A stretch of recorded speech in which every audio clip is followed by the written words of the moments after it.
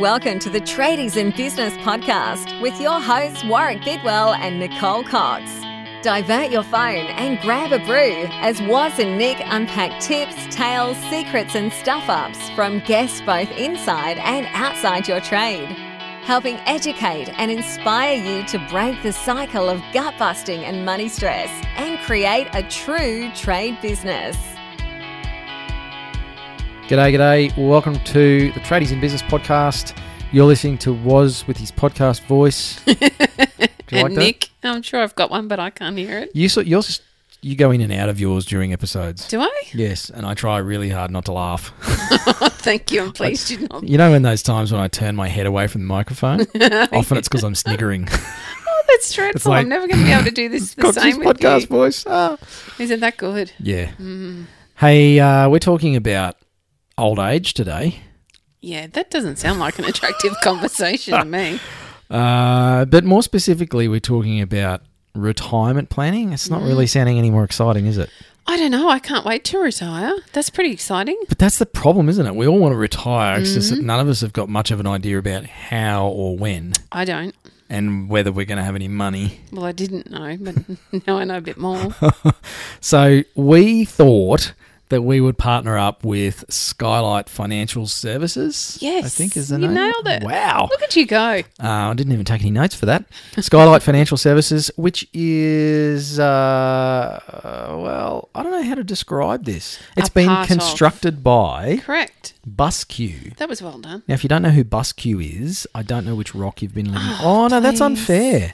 Because for our southern listeners, Oh, but BusQ is Australia-wide. well, they are, So you're still living but under a rock. they did originate in Queensland. They did, but and I think we all know. sometimes us southerners can be a little bit parochial when it comes to, things north of the border. Well, maybe it's time that we all open our eyes and find what's right for us instead of thinking about what state we live in. And besides, Those are a little ranty. we all live in Australia. So, Australia. you should be happy to use a company from Queensland. So we decided to do a couple of episodes around some of the big questions that we get asked in the Tradies in Business group or that we see being shared around.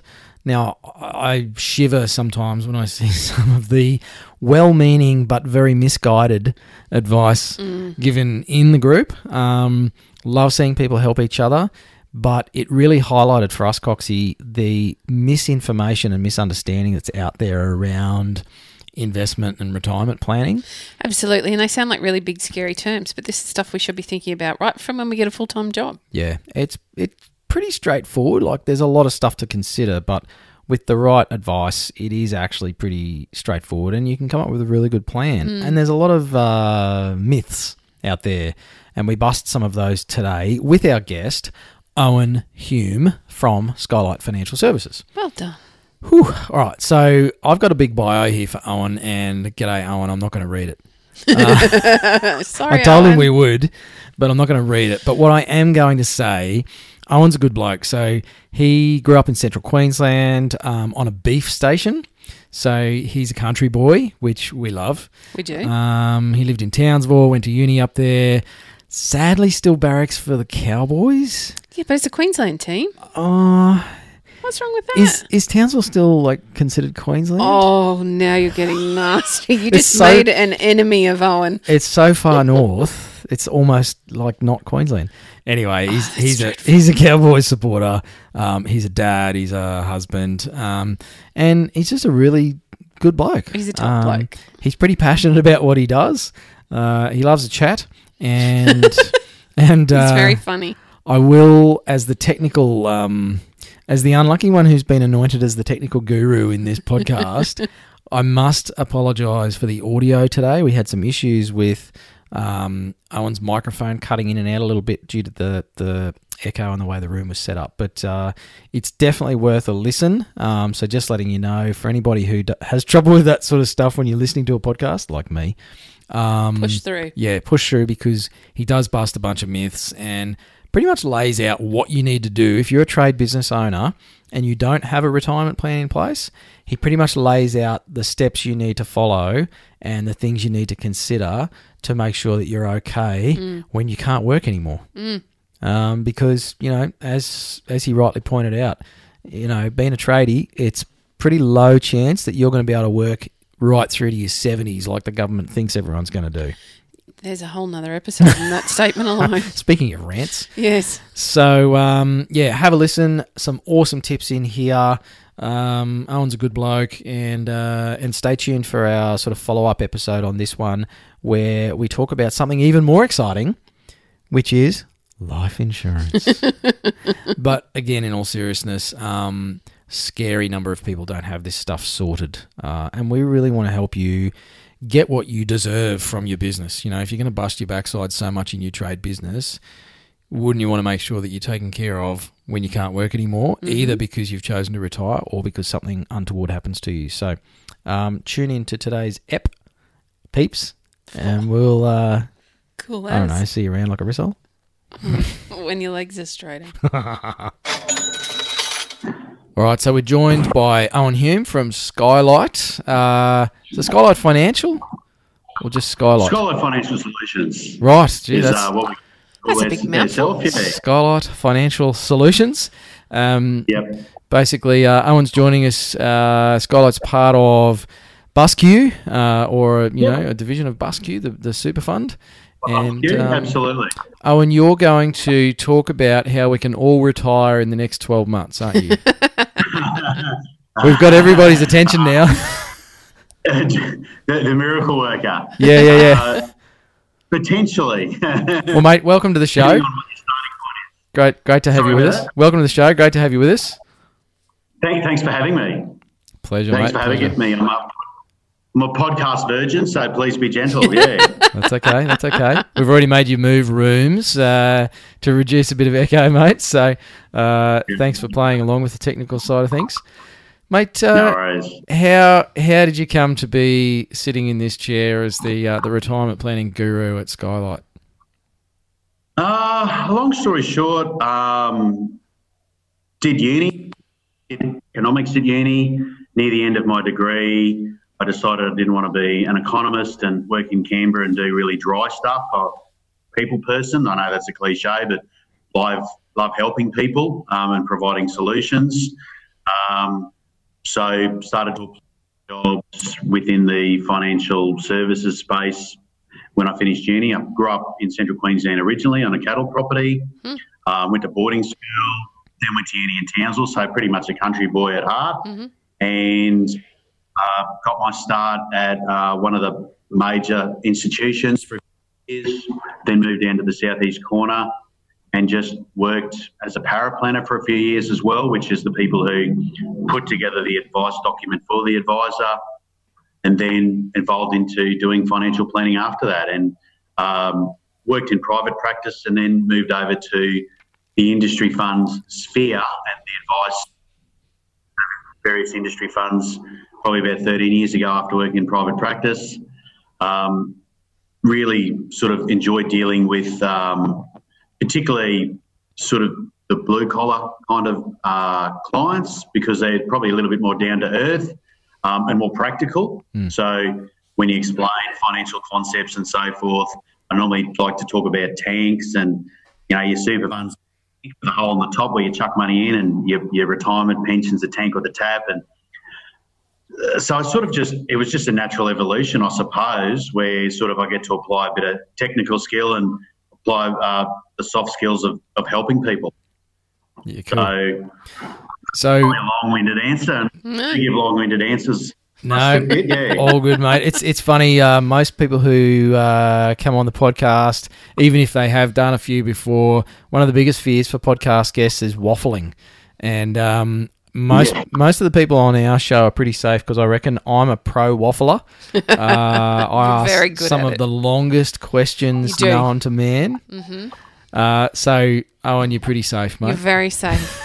No worries. I did hear you explaining the other day how you came to get a new watch, and that was like a 15-minute answer. Thank you. In the car, well, they haven't pressed fast forward, but yeah. So, listeners, Nicole is going to be hosting today's episode with Owen. But you say that, and then you find it almost impossible to pull yourself away. Now he's going to go blank. I'm the same. Don't worry about that. company, I think. All right, well, let's get to the guts of where we need to be today, because Warwick's going to be really difficult not say anything now. So I'm just smack bang into the middle. We just jump right into it, and let's talk about retirement planning. I'd really like to finish working, Owen. I don't want to work anymore. I don't know what I'm working towards. I don't know what I'm going to do. I don't know how I'm going to get there. Are these some of the questions or some of the answers you're typically given when you're speaking to particularly tradies about how they're going to get to that point in their life where they're able to retire?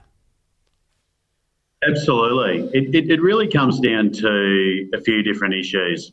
Probably, the dollars and cents is a part of it, but the other part of it's a lifestyle decision too, because as you can imagine, as we get older, we get a bit set in our ways. So it's, do you have enough? Do you have enough money, firstly? And I help people look at that and project, okay, this is the pot of money you have, from be it superannuation, sale of your business. So we help them with succession planning and give some tips on that. Their non-super assets, their investment property. We do the numbers and say, based on you wanting to retire within 3 years and wanting this kind of lifestyle, what's it going to look like, versus if you work for another couple of years, what does it look like? Or if you tighten the belt and reduce, instead of a champagne lifestyle and a beer budget, what does that look like? So that's the dollars and cents that we really help people with. But a lot of it's those getting to know your client rules and just that conversation about what does retirement look like for you? Because when someone retires, they become like their parents who have retired overnight. And I always say, when you retire, you look in the mirror, you're not an elderly person who goes to the RSL once a week and that's it. You're only a day older. So, you probably have the same amount of hair or lack of hair. And fishing, some people, if you like fishing 2 days a week, you probably do it 2 days a week. People have a vision that they're going to go play golf 5 days a week, and the feedback you get from them is, I'm just playing with other retirees and all they talk about is time, and it's boring. The other aspect is getting, particularly the ones who are coupled, getting them in, and that's sometimes the first time they've shared a conversation with a third party or even between themselves of what they want to do when they retire. Like, I'll go, okay, so you're currently living on this much a year, 80 grand or whatever it is, when you look at their take-home pay and what they say to the dollars and cents, that might be 60 grand a year or 70 grand. You've done a budget and you think you live on 40, what's going to change? And one of them will go, oh, we're doing a lot of travel, but that's going to finish in retirement. And then the other spouse goes, no, we're still going to travel. So, or, no, I don't want to live here. I want to move to Bribie Island. And it's surprising how often that's the first time they're having that conversation. So sometimes I almost feel like I'm a default relationship counsellor, particularly with couples. The other thing is retirement is, do you have enough money? And we help them with that. But have you had enough of work? What are you going to do if you're not working? And some spouses, particularly if the guy's just been on the tools his whole life, and the wife or the partner's been helping him with and the business or raising the kids or doing other things and doing other jobs. He's home 24/7 and he's saying, why don't we go grocery shopping on a Wednesday? Tuesday's better to do it. Or why do you do this? And she's just like, you haven't whinged about this in 5 years. So a lot of people go back and if they've sold their business, they're a tradie, they end up going and working for their brother or whatever 3 days a week because got to get out of the house. Maybe stand them all the time, yeah. And it's like, say, do you have enough? And have you had enough of work? Has work had enough of you if you're an employee or running your own business? And will your if you've got a better half, will they can they stand to see the side of you? Or can you stand to see the side of them? So yeah. And I'm pretty. I like to have those conversations with them quite early before totally getting into the dollars and cents because, you know, as you know, and I know your previous background was as a planner too, money is just fuel to fund your lifestyle. And some people can quite comfortably live on 40 grand a year in retirement. And some people struggle to live on 80 grand a year in retirement. And so it's really delving into those lifestyle decisions first because I go, what does the average person need to retire? And I went, well, the average is just everyone jammed in together and no one is average, you know. So So they're the kind of conversations that you like to have with people. It's the same as, I suppose, when you're giving them growing their business. Why do they want to grow their business? To make more money.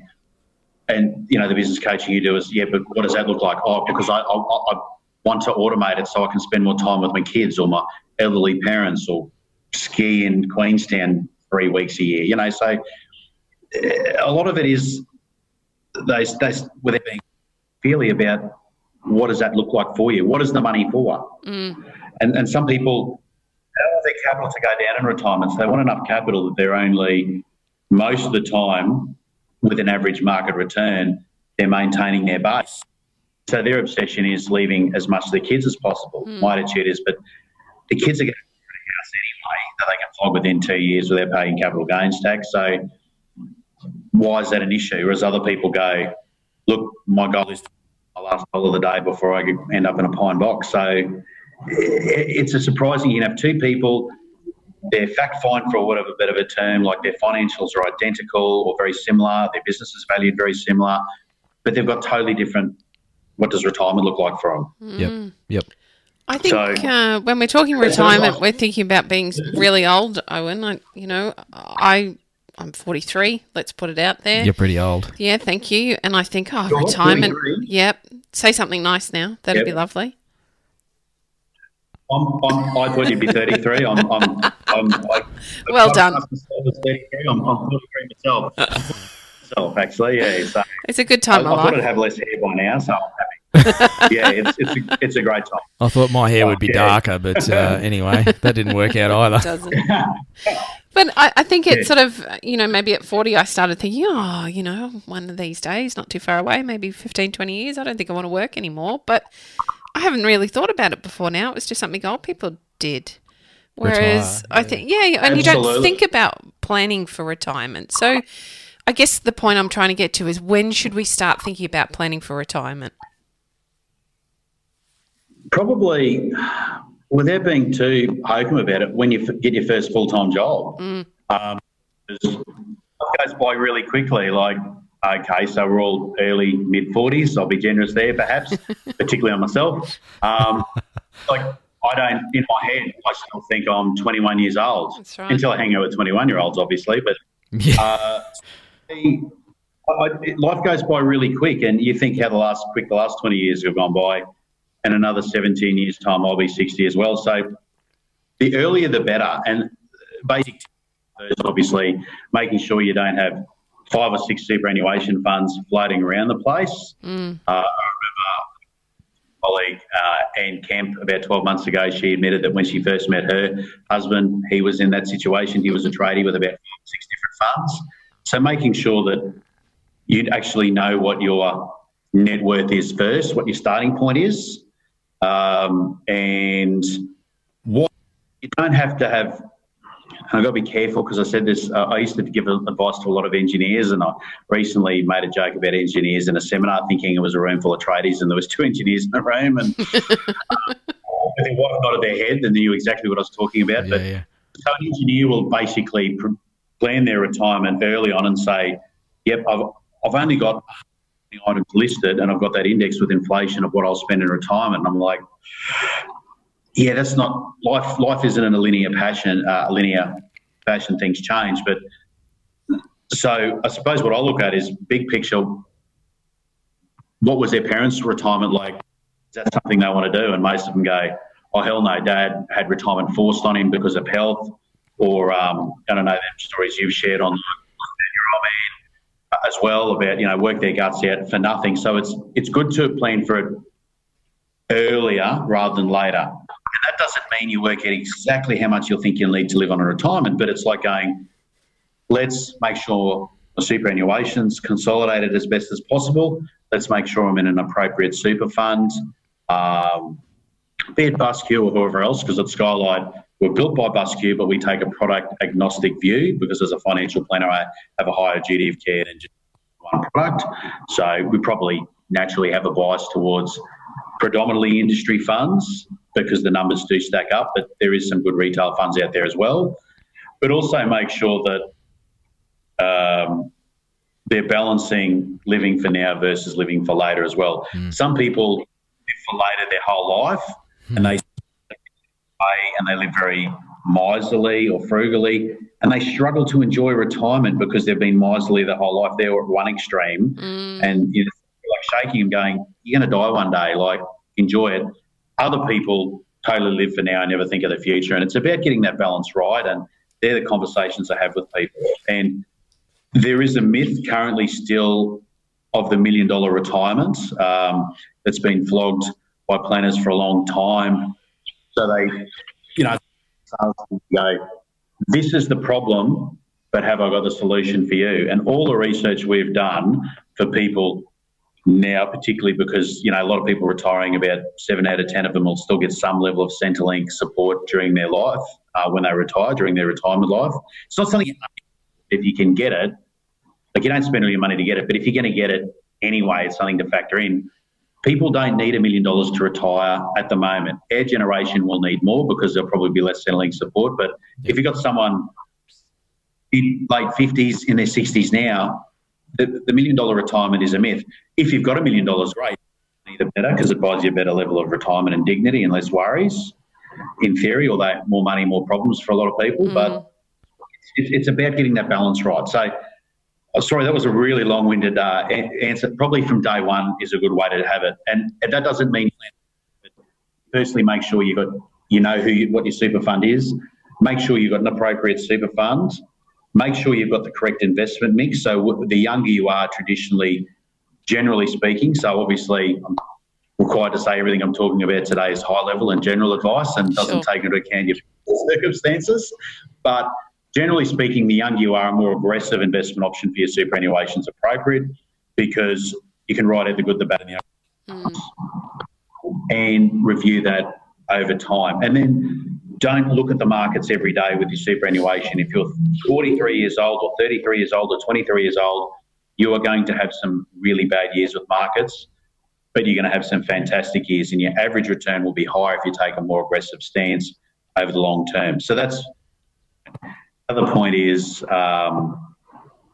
getting a handle of your cash flow. That doesn't just suit you for retirement, but that suits you for now as well, because if most people don't have differences with tradies and any self-employed people when they're starting their business, but over time, most people normally don't have too much of an income problem. Once they're established, they have an expenditure problem. So getting an idea of where your leakage of your expenditures are, because when you retire, your lifestyle for that honeymoon phase of retirement, your first 5 or 7 years, isn't radically different. Over time, you spend less money and so forth. So, but if the more you can understand your cash flow now, the better, because that gives you an indication of what it might look like, particularly during the retirement. And that sort of does a bit of homework for us too. Then we can do projections and modelling and do all the financial geek stuff. But it's all about you, about what retirement looks like for you. On retirement for me, or I'm just going to put it out there and say it's for a friend.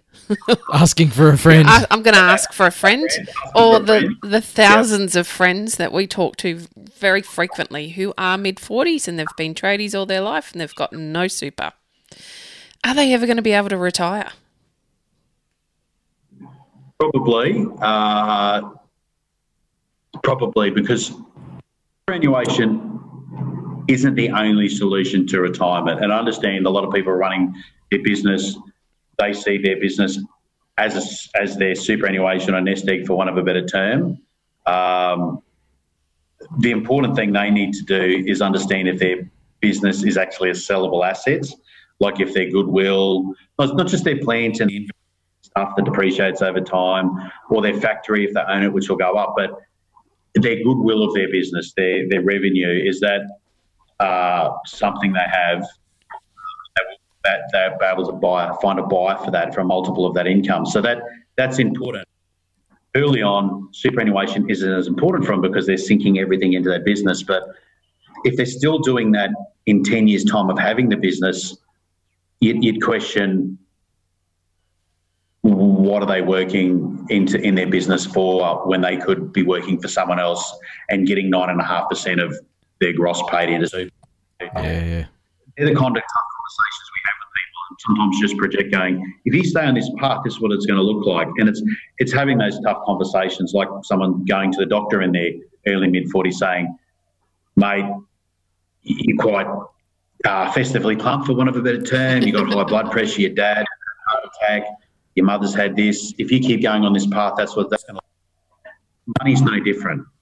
And it's about having those tough conversations early. So with correct guidance and advice and them meeting halfway and taking some decisions, most people can retire and they don't need $1 million, but some people overvalue how much they think their business is worth. So that's why we'll work with their accountant and so forth to do that. And my colleague Antonio will also talk about having like a life raft for your business, which is the insurance, it's the key person insurance, the buy-sell agreements. So if the proverbial does hit the fan, that they're not trying to flog a business at a garage sale price. Yeah. So we like to. So we always start with their baseline first. It's a bit like, I suppose, again, I did stalk you a little bit online. You do CrossFit. It's not about you can bench now or how many burpees you can do now, but like as in compared to everyone else. But what's your starting point? What can you do today? What would you like to get to? And then just improving every year and not comparing yourself with other people. So that's the biggest problem with societies. People, what's my super balance look like to the average person? And I go, well, it doesn't matter. That's not different. Yeah, comparison's a killer of all joy. Yep. So to answer your question, Nicole, it's basically it's about at them early and having those tough conversations, and sometimes they might need to go away and reflect, and then 6 months later they'll go, I've taken some of those things on board. It's like any other goal you work for. There's no such thing as perfection. It's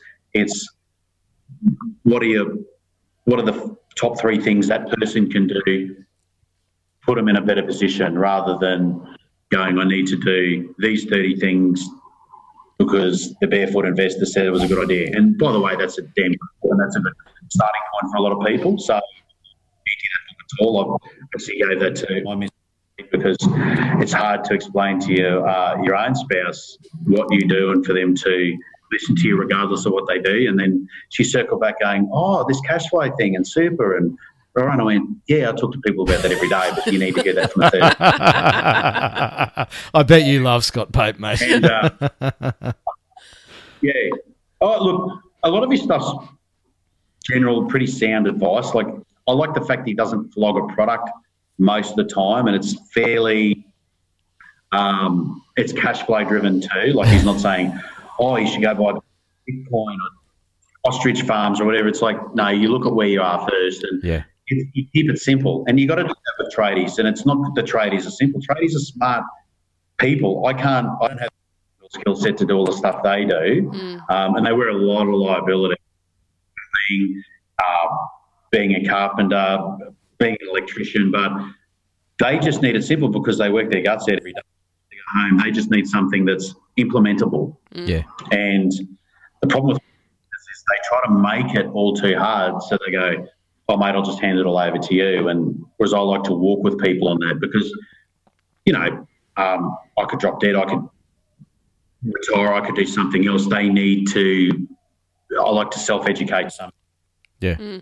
And not to take away from your expertise or anything, Owen, but retirement planning is not as complicated as it's made out to be, and you've already made that point. Well, it doesn't have to be as complicated as it's made out to be. It doesn't have to be. It doesn't have to be. And in actual fact, I think some of the best... There's a lot of artificial.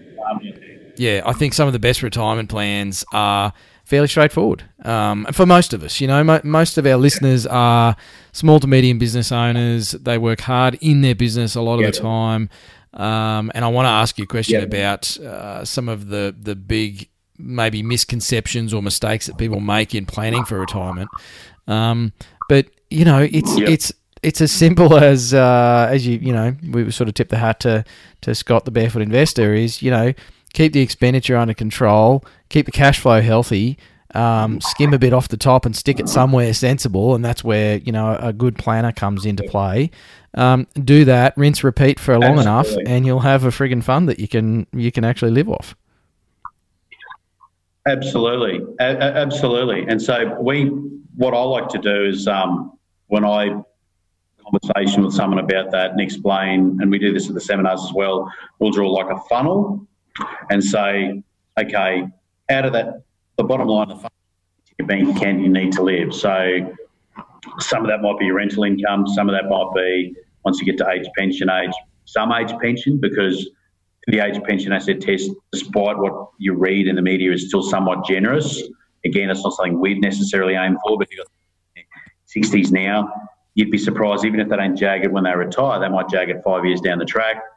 Their superannuation, we just go, these are all the things that will feed into the funnel to get you what you need to achieve. And so we just work back from there. And yeah, you got to keep it simple, because there is a lot of artificial demand there, and a lot of that is about trying to make it that complicated that to sell a massive fee or to flog them a product that they mightn't necessarily need. Yeah, so yeah, look, I totally agree. It's just that I find it becomes complex just because there's a lot of myths out there, and one of the myths is the $1 million retirement. The other myth is that the rule book for superannuation, the rule book for tax, and the rule book for Centrelink are all the same, and they're all different rule books. There's a little bit of overlap. It's like the difference between rugby league and rugby union. There's overlap, but they're two different rule books. So we just like to demystify a lot of that stuff. Mm-hmm. People think superannuation is the government's money they get their stickies on if they end up in the hole. It's not. It's that person's asset just held within a tax structure. So it's just we spend a lot of time demystifying a lot of that stuff first. And I suppose that's the beauty of Scott Pape's book as well, that he does keep it simple and demystify it. And that's why, I gave it to my spouse to read, to go, look, me having a 5-minute conversation on the couch on a Friday night during the NRL ad break while I'm watching the Cowboys having probably isn't the best. If you can read this, honey, and then we can have a chat about anything you want me to confirm. So, yeah. So it's keeping it simple to a large extent. The funny thing in my house, because my wife read Barefoot Investor, and my wife and I got together a lot of years after I left financial planning, and so she knew that I'd been a planner and I had my own firm, but I don't think that really, made sense to her, and so she was encouraging me strongly to read the Barefoot Investor. I'm like, I kind of know everything that's in that book, honey. If we just do this, we'll be fine. And whether it's Scott's book or anybody else's, and I would suggest that it's actually both spouses, if that's the scenario, going and speaking to someone like you, Owen, so that both people are on the same page with the same strategy and the same ideas. And that's really, that's been great in my house, because I was like, all right, I'll read the bloody book. And I read the book and I went, yeah, okay, there's a couple good ideas in here, but we're on the same page now. I mean, I knew the stuff, but, I knew what I knew, and my wife knew what she knew from the book, and it just actually created some common understanding about how we're going to manage our cash flow and how we're going to save for retirement. Absolutely. So that book is a tool to get people on the same page. I see myself as, I shouldn't call myself a tool, as a way to be on the same page as well. Yeah. Again, it's not just about the dollars and cents, but it's a lot of at first deployment, I'm a big chatter, but most of the conversation is I try to get them to do the majority of the talking first, and I just ask questions about, there's the money, but what is the money for? What does retirement look like for you? Where do you want to live? How many grandkids? All of that stuff first, because that's your objectives, and then you move backwards from there and then say, out of all those objectives, what are your priorities? And the thing is, for a lot of people, it doesn't have to be that complicated. It's just that there's a lot of white noise out there, so they feel it has to be.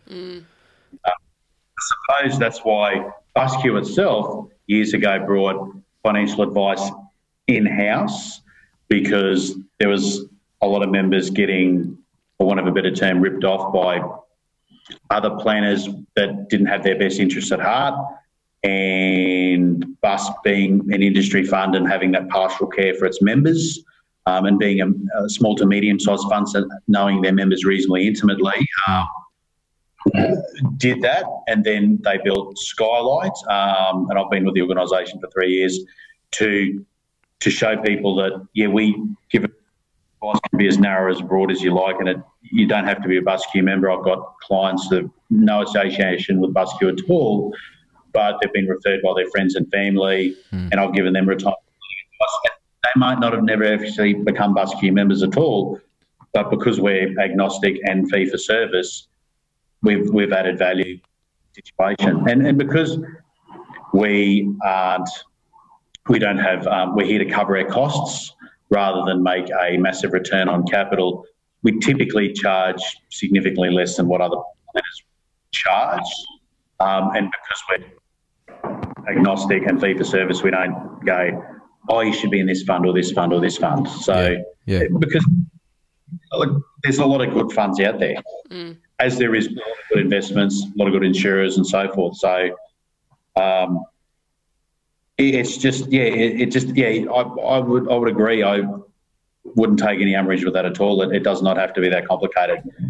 But a lot of what we do is unpackage a lot of that stuff first, because there's just the problem is we have in society so much information, but not much knowledge or wisdom. I think we've lost that a little bit, so much white noise. So I wanted to ask Owen about some of the things that stop people from actually taking care of their retirement planning, whatever stage of life they're in. You've mentioned the $1 million myth. What are some of the other things that you see that really get in the way of people seeking advice from someone like you? It's a bit like, I suppose, very similar to what you do. I like the analogy of, there's the below the line stuff, which is business as usual, getting the kids to school, the business, invoicing those people, getting that job done, as if you're a painter or doing the wiring if you're an electrician, or laying the foundation if you're a concreter. That business as usual stuff that we do, human doings rather than human beings, I suppose. And there's the above the line stuff like taking up CrossFit or planning for that holiday, or just stepping out of your comfort zone and going, what am I living for? What do I really want to do? So to be honest, I think a lot of it, and some people say, and I think that's a little bit unfair because people are quite busy these days, both spouses working, kids doing a lot more sport and a lot more stuff than, when I was a kid and that kind of stuff. That people just, and they never see themselves as an old person. In their 20s, they see a 40-year-old as old. Someone's 40, they see a 60-year-old. So they don't see themselves in that situation. So I think a lot of it is people just focus on business as usual. And doctors say they see the same with health. You probably see the same when you're giving business advice as well. They're hamsters on the wheel, and they need to give themselves permission to step away, take a day off and go, we're going to go see a financial planner. I'm going to go see the doctor for that health check. Prostate check because, I've got a family history of it and I've hit 50, all of those things. And they're no different. They're the same. And the other thing I see is embarrassment. Some people are embarrassed about their finances. People in intimate conversation talking about your money because there's a lot of maybe shame or just uncomfortableness in talking about your assets, what you earn, where you're at, the decisions you made that might not have been. There's a lot of embarrassment about that. Like a lot of people may be more likely to, probably not a lot of blokes, but a lot of ladies, I suppose, are more likely to go to a doctor about things than talk about their money. Guys just don't talk about or share that much at all in society. So I think there's a reluctance, and they just sort of don't see that as them. Do that next year, I'll do that next year. I'm only 27, I'm only 37, I'm only 43. It's just a reluctance. And there's another thing, they go, I don't need to go get advice because I don't have much money to start with. And but you got to start somewhere. Yep. A long-winded explanation, but to me it's about they just focus on the day-to-day activities rather than planning for the future, be it their health, their money, their other goals and aspirations they've got, and a lot of it's just embarrassment. And a lot of people don't have much money. I think I'm wasting your time. I'm like, no, what you have is a lot of money to you. That's important to you, be it 50,000 in super, 10,000 in super, or $1 million in super. Like that's important to you, and you've built it yourself. So yeah, a lot of people, it's just we all get in our own way. I know I do with a lot of others. Yeah. And Warwick's throwing back to me now. He's being really nasty today. He's not talking at all. He's letting you do all the talking today. This is great. Yeah. We love guests that are happy to have a chat. Anyone who thinks this podcast who knows me would say that's just anyway. So that's all good. I'm interested. So if I think about the tradies that I have in my life, most of them are frightened, as we just spoke about. They have a fear about going to a financial planner because they don't understand what actually happens when they come to see you. So can you take us through what it is that you do? I'm coming to see you for the first time. What are we going to do? Perfect. To explain that, it's effectively, first appointment is we just get to know their situation, and they just get to know me to see if they're comfortable, if I'm going to be a good fit for them as well, if they're comfortable talking to me about, their financial situation, which is quite personal and intimate.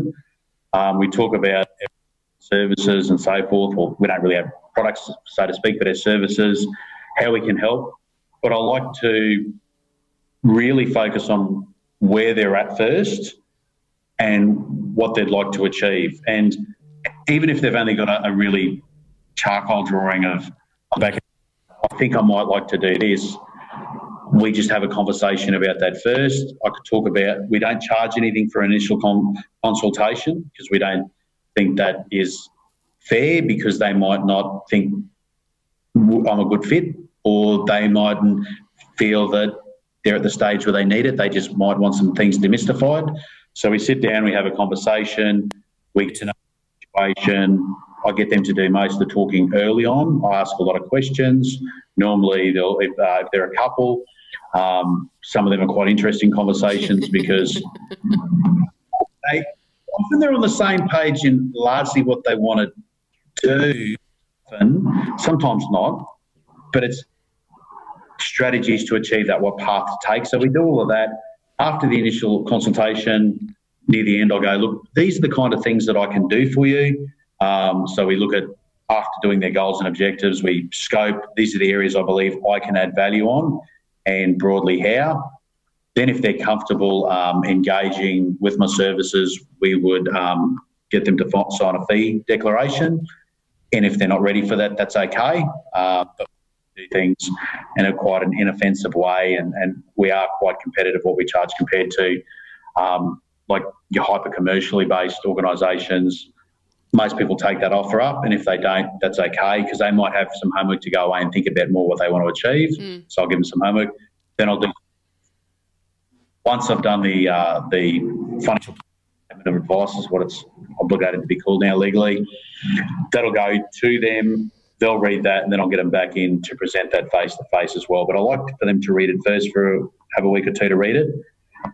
Now, that doesn't necessarily mean that they have the meeting, they're happy with everything, and then I do the plan. Often, while I'm in the trenches, so to speak, doing the plan for them, I sort of flag with them that I might ring you a few times, because some things are only apparent as you're working on it, because everyone's situation is a little bit unique, or I'll go, oh, maybe I should have asked a question about that. And so I like to do it a bit thoroughly, maybe slower than some people, but I sort of think it has to be tailored to them. And as you say, it doesn't have to be rocket science, but it has to just be what is in their best interest. So first appointment, you just have and largely I get to know them to see how I can help. And there's some people that I've had the appointment with them and I went, look, I think largely you're doing pretty much everything right, and you're not ready yet to probably need that. But once you've done A, B, and C, come back and see me. So some people might come and see me and go, we've read barefoot, or we've done this, or we've done that, and we've got a whole lot of debt, and we're just smashing it at the moment, and we've got the income, but we got this credit card and this personal loan, and we're looking at maybe investing money and doing stuff. And I'll go, you know what? you're probably right just to smash that debt first. Dirty credit card or a 14% personal loan. I don't know why they're still 14% when you're home loan you get for 3.5%, but all of those things. And I'll say, look, for me to do anything else, I'd be flogging something you don't need. Once you're on that, why don't you touch base with me in 6 months? And then we can look at these other strategies. And that way they're going, oh, okay. And sometimes you just need validation if they're on the right track. Yes. But some value I can offer to most people. And as I said, it doesn't have to be.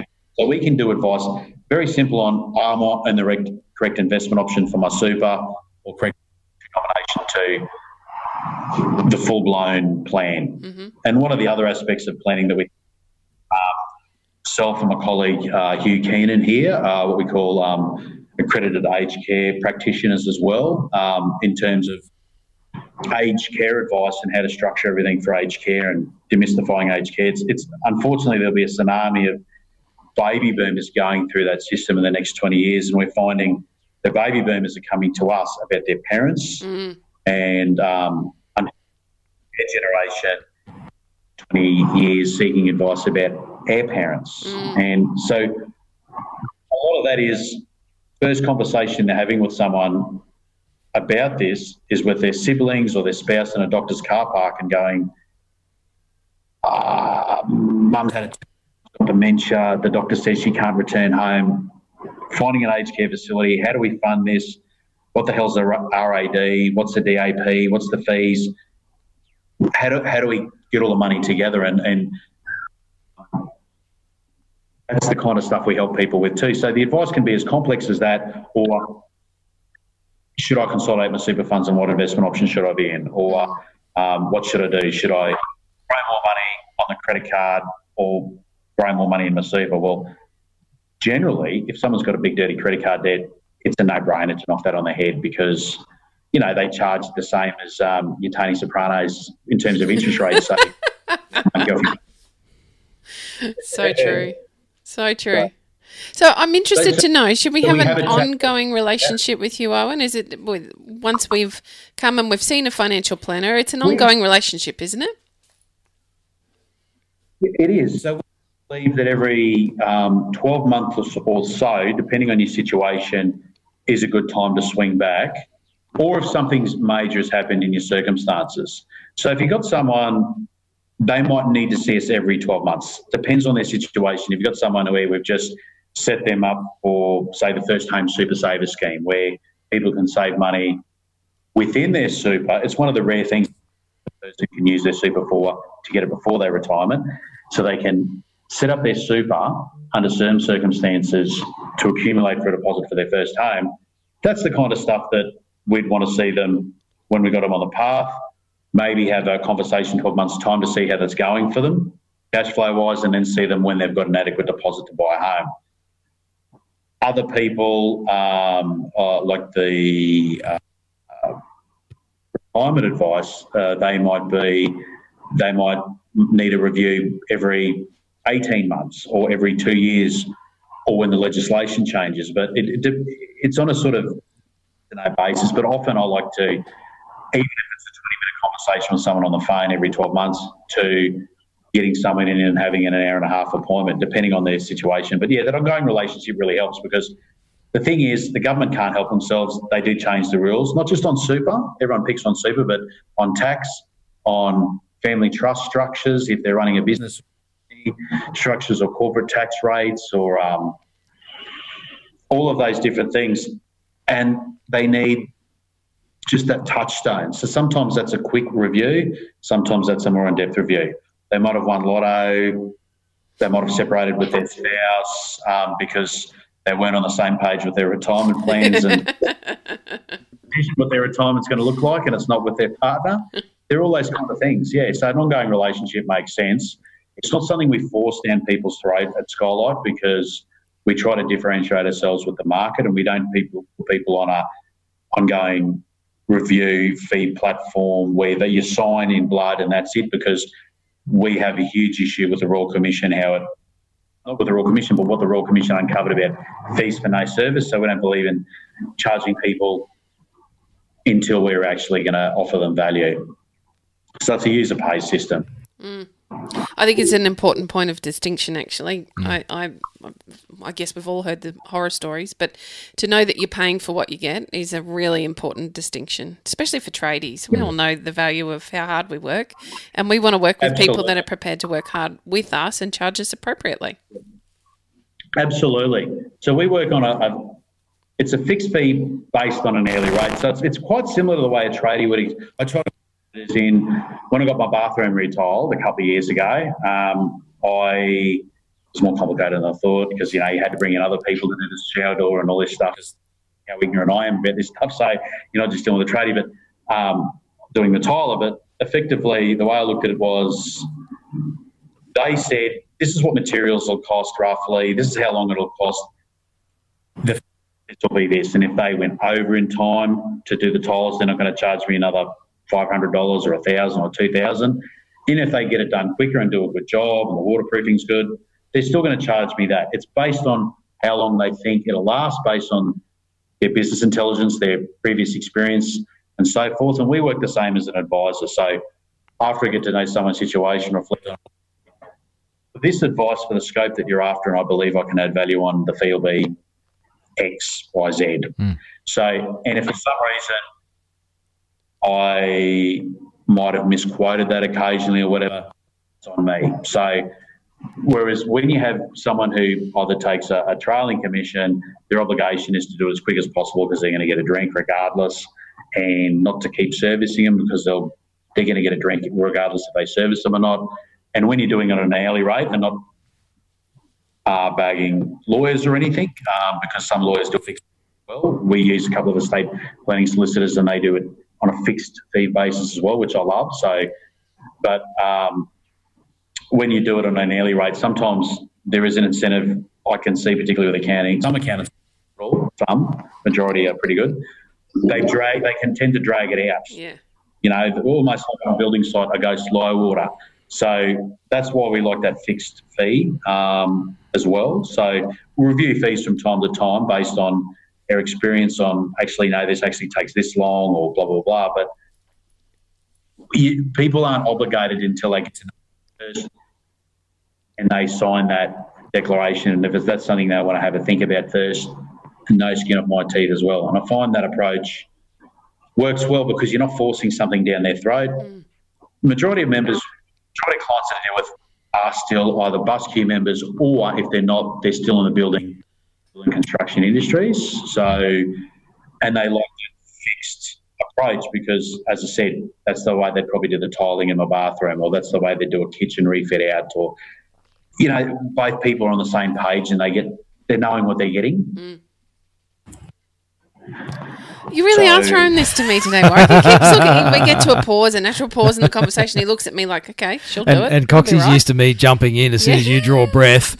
I'm in there with another question. So it's the way it normally goes, but not today. He's really I just wanted to ask the 1,000 tradies question. Please. Ask away, Was. Yeah. I think we're ready. Well, it's. I thought we might put a bow on it, Owen, and get to the pointy end of the whole gig. And part of that is me asking my favourite question, which is, if you had 1,000 tradies in a room, it'd be pretty hot and sweaty, but if you had 1,000 tradies in a room, what's one piece of advice or word of wisdom or something you would like to leave them with?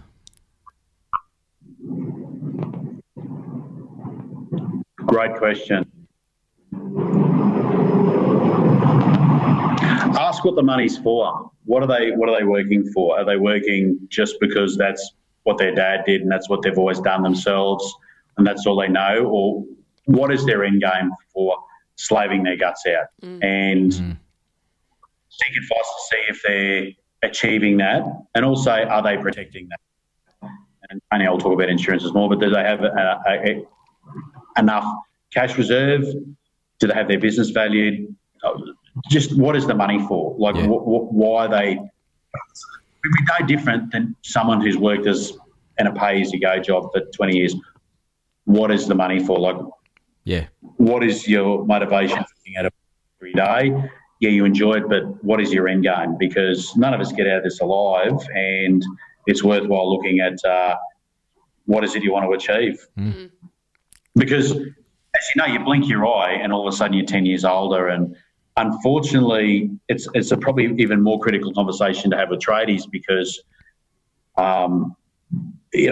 governments say, oh, people can work until they're 70 now. Well, have they ever met someone who's done work their whole life? Like I can, but people have done physical work their whole life, particularly people in the building and construction industry, their bodies are had it by a certain age. And so they have to think, should I be getting out and being less and running your own business and probably seeking advice from someone like yourself helps as well. So shameless plug there, but effectively, what is it for?